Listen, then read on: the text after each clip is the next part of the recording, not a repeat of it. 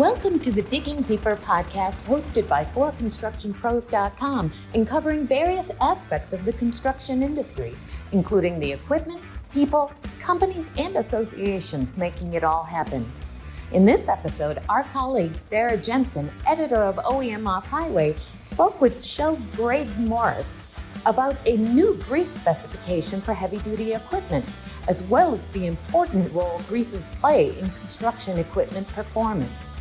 Let's dig in with Sarah and Greg now. So could you provide an overview of the new National Lubricating Grease Institute High Performance Multi-Use Grease Specifications, which have recently gone into effect? Sure. The specification is intended to be an overarching customer-focused specification that is thickener neutral. And by that, I mean it does not single out one preference for a specific thickener type, such as lithium complex, calcium sulfonate. It looks to, from the customer application and performance back to the grease. The tests included in the specification are standard industry accepted greases that are tests that indicate effective operation in the key functional areas for greases in sealing, wear protection, torque, load carrying capacity, and corrosion protection. So the HPM core specification sets the initial bar, and then the endorsements that you can add to it impose more stringent performance requirements, whether you're looking for, enhanced corrosion control or load carrying capacity, for instance. A grease that is carries the core requirement can have an HPM specification, or it can carry as many of those endorsements as you can basically meet the requirements for. So, for instance, the additional endorsements are water resistance, corrosion resistance, high load, low temperature, and then there's incoming in the future is going to be high temperature and long life. So if your grease meets all those specifications, the test requirements for all those specifications, it could carry all of those endorsements. Now it'd be difficult, but it could. All of this is then each a qualified grease, there's a very dedicated process to qualify the product. You provide test results to the NLGI, then those are validated through a third party. So it's not just you taking somebody taking your word for what you say you can do. This is validated, and then it's audited. So each year, randomly the grease is pulled off the shelf. It's checked against the standard to make sure that it meets the requirement. It's a little different than the NLGI GCLB spec, which is in that the GCLB spec is not audited. All the greases are audited, but they're not audited at the same frequency. So this is a bit more stringent. There's more quality control essentially around this specification than what was seen in the past with the GCLB. Mm-hmm. Okay. So could you go into a little bit about maybe what brought about the development, or maybe if there was an industry need for the new grease specifications, and what benefits it will provide to the heavy duty trucking and equipment industries? Well, I guess first of all, the GCLB spec was based on equipment and hardware that was from 1960s, 70s. Okay. So equipment itself has changed a lot. Operational conditions have changed. Mm-hmm. Machine components are getting smaller, relative loads are increasing, and temperatures are going up. So there's more stress that's placed on the grease itself. There were some problems with the tests that are in the GCLB specification, so they had to be updated. So there were lots of reasons why, but finally, probably the most important thing is that customer expectations are changing. People are demanding more, and they're looking for something that kind of guarantees performance or gives them an expectation of performance. Mm-hmm. So as we move forward, there's going to be more focus on lost work, and sustainability. Excuse me. And then all of this will have a positive impact on total cost of ownership for maintenance operators. Mm-hmm. Okay. And so what are maybe some of the important factors which need to be taken into consideration when developing greases for use in construction equipment or other similar heavy duty equipment?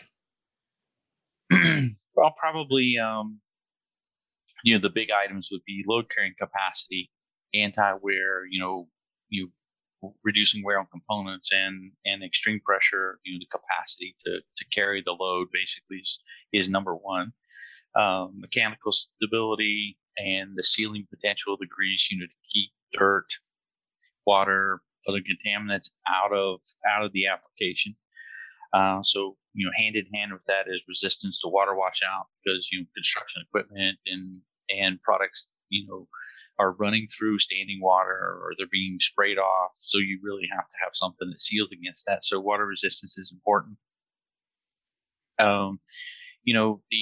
The equipment operates outside, so it can be from summer in Arizona to winter in Alberta. So you have a wide range of ambient conditions. So flow, being able to apply the grease where it needs to go on a piece of equipment is hugely important, and all that is taken into consideration.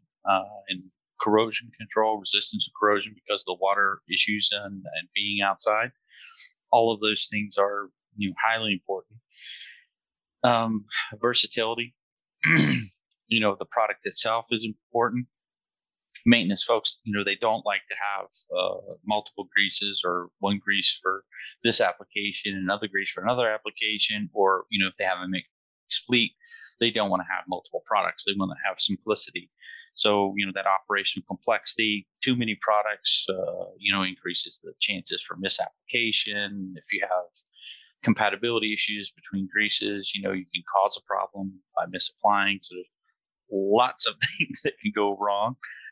So those are the things that you kind of go to as the things to consider most often. But in addition to all of that, each of the OEMs, whether that's somebody like Komatsu or Caterpillar, they have their own set of requirements, or they have their own set of expectations on performance, and so they impose. Some of them have a specification, some of them don't, but they kind of have an expectation, which leads back to either selling their own offer basically through their dealer network, or whether that's just an expectation around performance, so they can honor the warranty on components with a new piece of equipment. So all those things come into play when you talk about what you choose, how you choose it.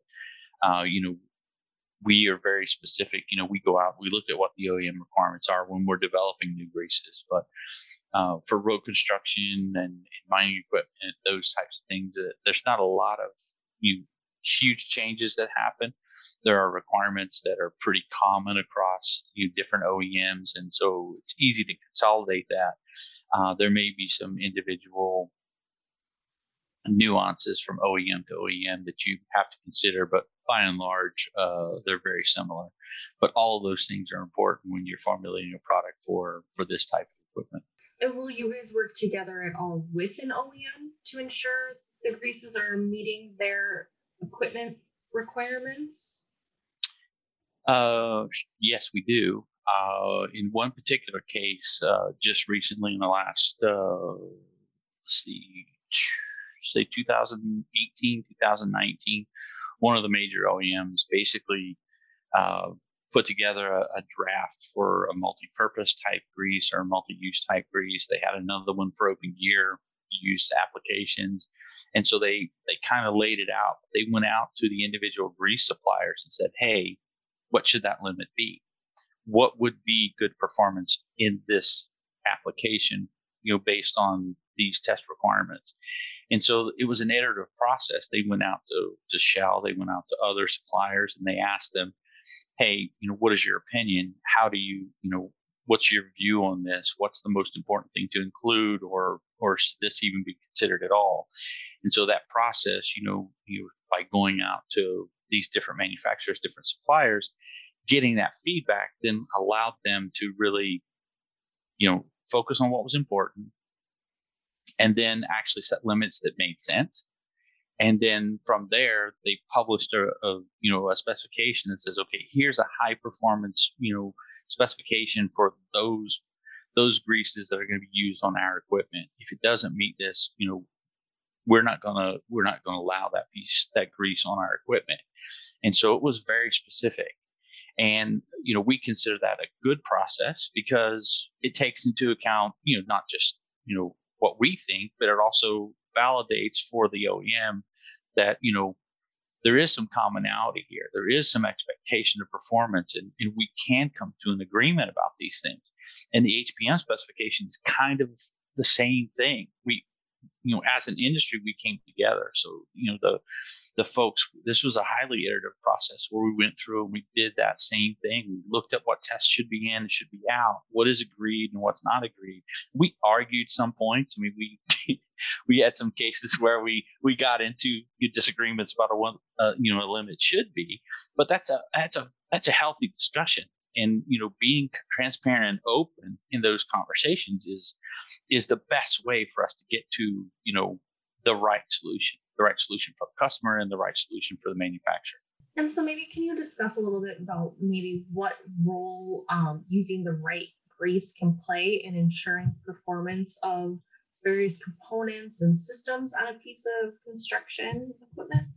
Each application has a different set of requirements. While some applications have common requirements like sealing or being an effective seal or load carrying capacity has to meet the need for the application. But as you go from a high speed operation to a low speed operation, and you go from a lightly loaded bearing to a heavily loaded bearing, those requirements from a viscosity perspective are completely different.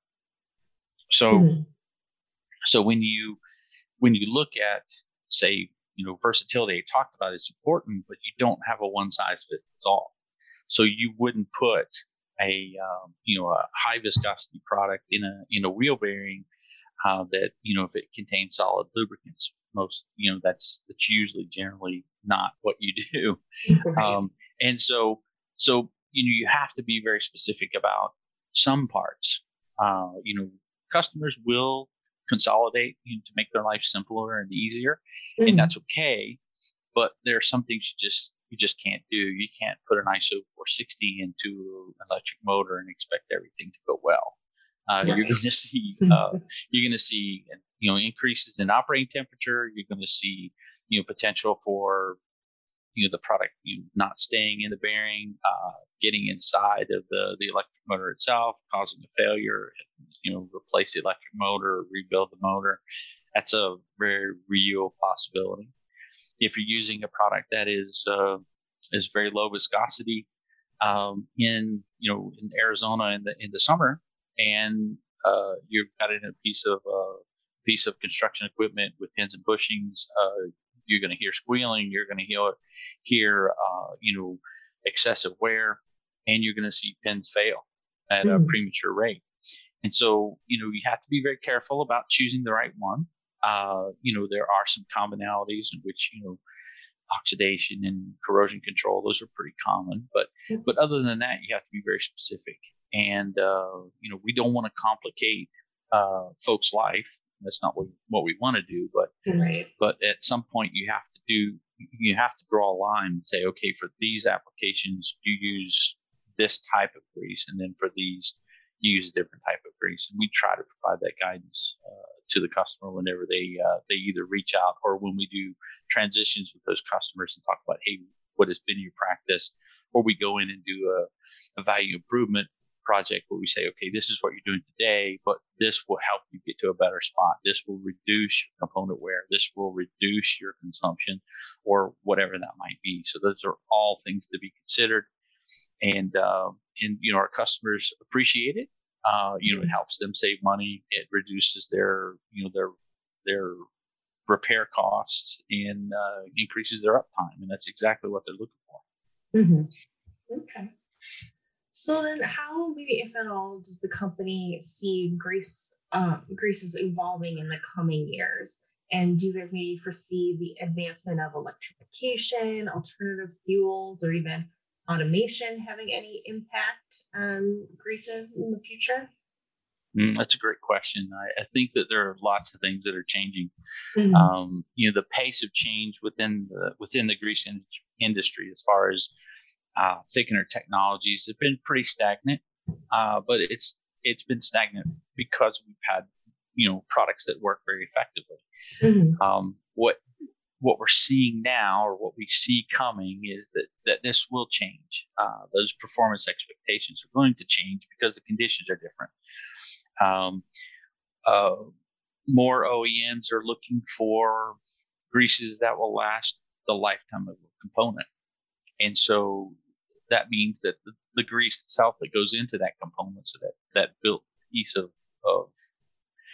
that component that lands at an OEM, is expected to last for 10,000, 50,000, 60,000 hours, whatever that might be. They put it out there so that the product in here has to last that long, because they don't want somebody putting something in it that they shouldn't, because it impacts their warranty claims or it impacts their liability or reputation. So those are things that we see that would be coming in the future. Mm-hmm. We've had some, this lithium is the major thickener family that you see, whether it's lithium or lithium complex or lithium calcium. Those are all products that you see that occupy 60 to 70% of the greases that are sold globally. Mm-hmm. And that, and that's for a reason. It's versatile. It does a good job, and it has great frictional properties. There's a lot of good things about it, but it has limitations. And, while the demand for lithium for grease has basically stayed flat, the demand for lithium for other applications like batteries is not. So you're seeing price pressure. You're seeing, concerns about, from a regulatory perspective, that may be coming on lithium. So Mm-hmm. as you think about that, then you see, other thickener types are going to emerge. If they're not in the market today, they will emerge. Or you're going to see people migrate to other thickener types because of the increases in cost in lithium. So those are things that we probably will see very soon. I'm excited about what might emerge, what will come, because just because this is the way we've been doing it for the last 50 or 80 years doesn't mean that that's the only way to do it. Right. And as things change, we need to change with it. Mm-hmm. Along those lines with electrification, it's going to place some much different demands on greases. While you look at a internal combustion vehicle and the weight of that internal combustion vehicle, the engine is a big part of that. Mm-hmm. So you think, okay, we're going to take the engine out. So now what are we going to do? Well, electric motor is not as heavy as an engine is, but then the batteries are. And so what you actually see kind of counterintuitively is that the weight of the vehicles may actually increase. So the weight per axle is different. Mm-hmm. The load carrying capacity, the design of the bearings are different. And so when that happens, it causes us to look at formulations and how you additize the product. It impacts basal viscosity. And at the same time, we have this, push towards increased range for electric vehicles. So we want to push viscosity down as much as we can. We're seeing a movement to bearings that are not, now they're primarily tapered roller bearings in North America. We're seeing it move to different bearing designs. Mm-hmm. And so all of that will play a part in changing what we use as far as greases in an application. And probably, you remove the engine, the vehicle itself is quiet. Mm-hmm. So people have an expectation that when they move something, they didn't pay attention to it last year when they had a standard vehicle, but now that they don't have engine noise, when they move the seat, when they roll down the window, when the wipers operate, they don't want to hear them. Mm-hmm. So you're going to see actually people going towards quiet operations. So they want their vehicle to be nice and quiet. It's kind of like their rolling fortress of quiet as they go down the road, So they want to be comfortable. They want to hear what they want to hear, Right. either in a podcast or on the radio. But they don't want to hear. They don't want to hear the road. They don't want to hear the machinery working. They want to hear what they want to hear. So I think that's another thing that's going to emerge. As far as directly with automation. Yeah, automation places a different requirement on greases. You see in robotics, you see a movement towards articulated joints with gear reducers, and you see semi-fluid greases being increasingly more important than like a standard NLGI2 grease. And so that has a different set of requirements. It's a different frictional properties and expectations. Again, it can include noise as well. And so all of those things will place a different formulary, look on the grease itself. And so when you find that performance that you're looking for, it may not look like it's your standard red and tacky grease that's on the shelf at the retail. Mm-hmm. Right. Okay. Well, great. Well, thank you so much for taking the time to speak with me today and provide some more insights into the new grease specification, as well as just kind of general grease use and trends you guys are seeing in the heavy equipment industries. Well, thank you for the opportunity. And if there's anything that we can do for you again, please let us know. Definitely. Well, that's it for this edition of Digging Deeper. Thank you to Greg Morris at Shell for joining us. Tune in every week for another episode of the Digging Deeper podcast by forconstructionpros.com. You keep listening, we'll keep digging. Until next time.